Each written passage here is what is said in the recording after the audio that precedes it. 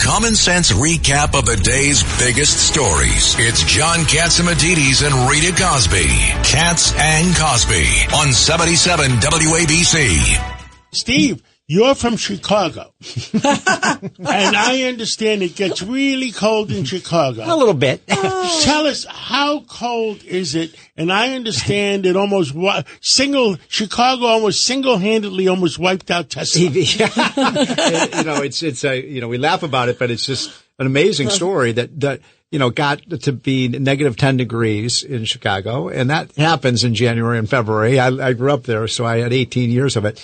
And so what happened is that the electric vehicle batteries froze and they malfunctioned. So people were literally stranded in their cars at negative 10 degrees below.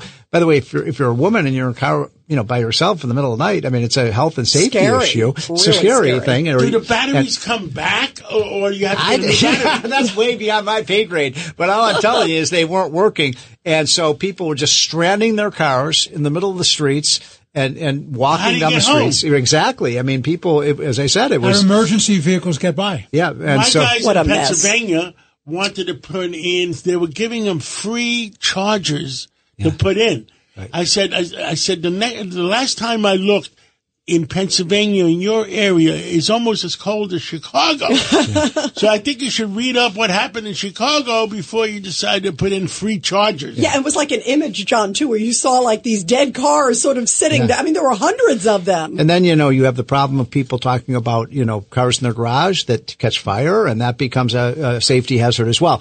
I think the underlying theme here is the last year has been just horrific for electric vehicles. People aren't buying them. Remember last week when I was on the show, we talked about Hertz is selling 20,000 of their EVs because nobody wants to. Yeah, who wants them? Nobody wants. Yeah, exactly. So you can get them pretty cheap right now, and the government's already paying you, $7,500 to buy these things.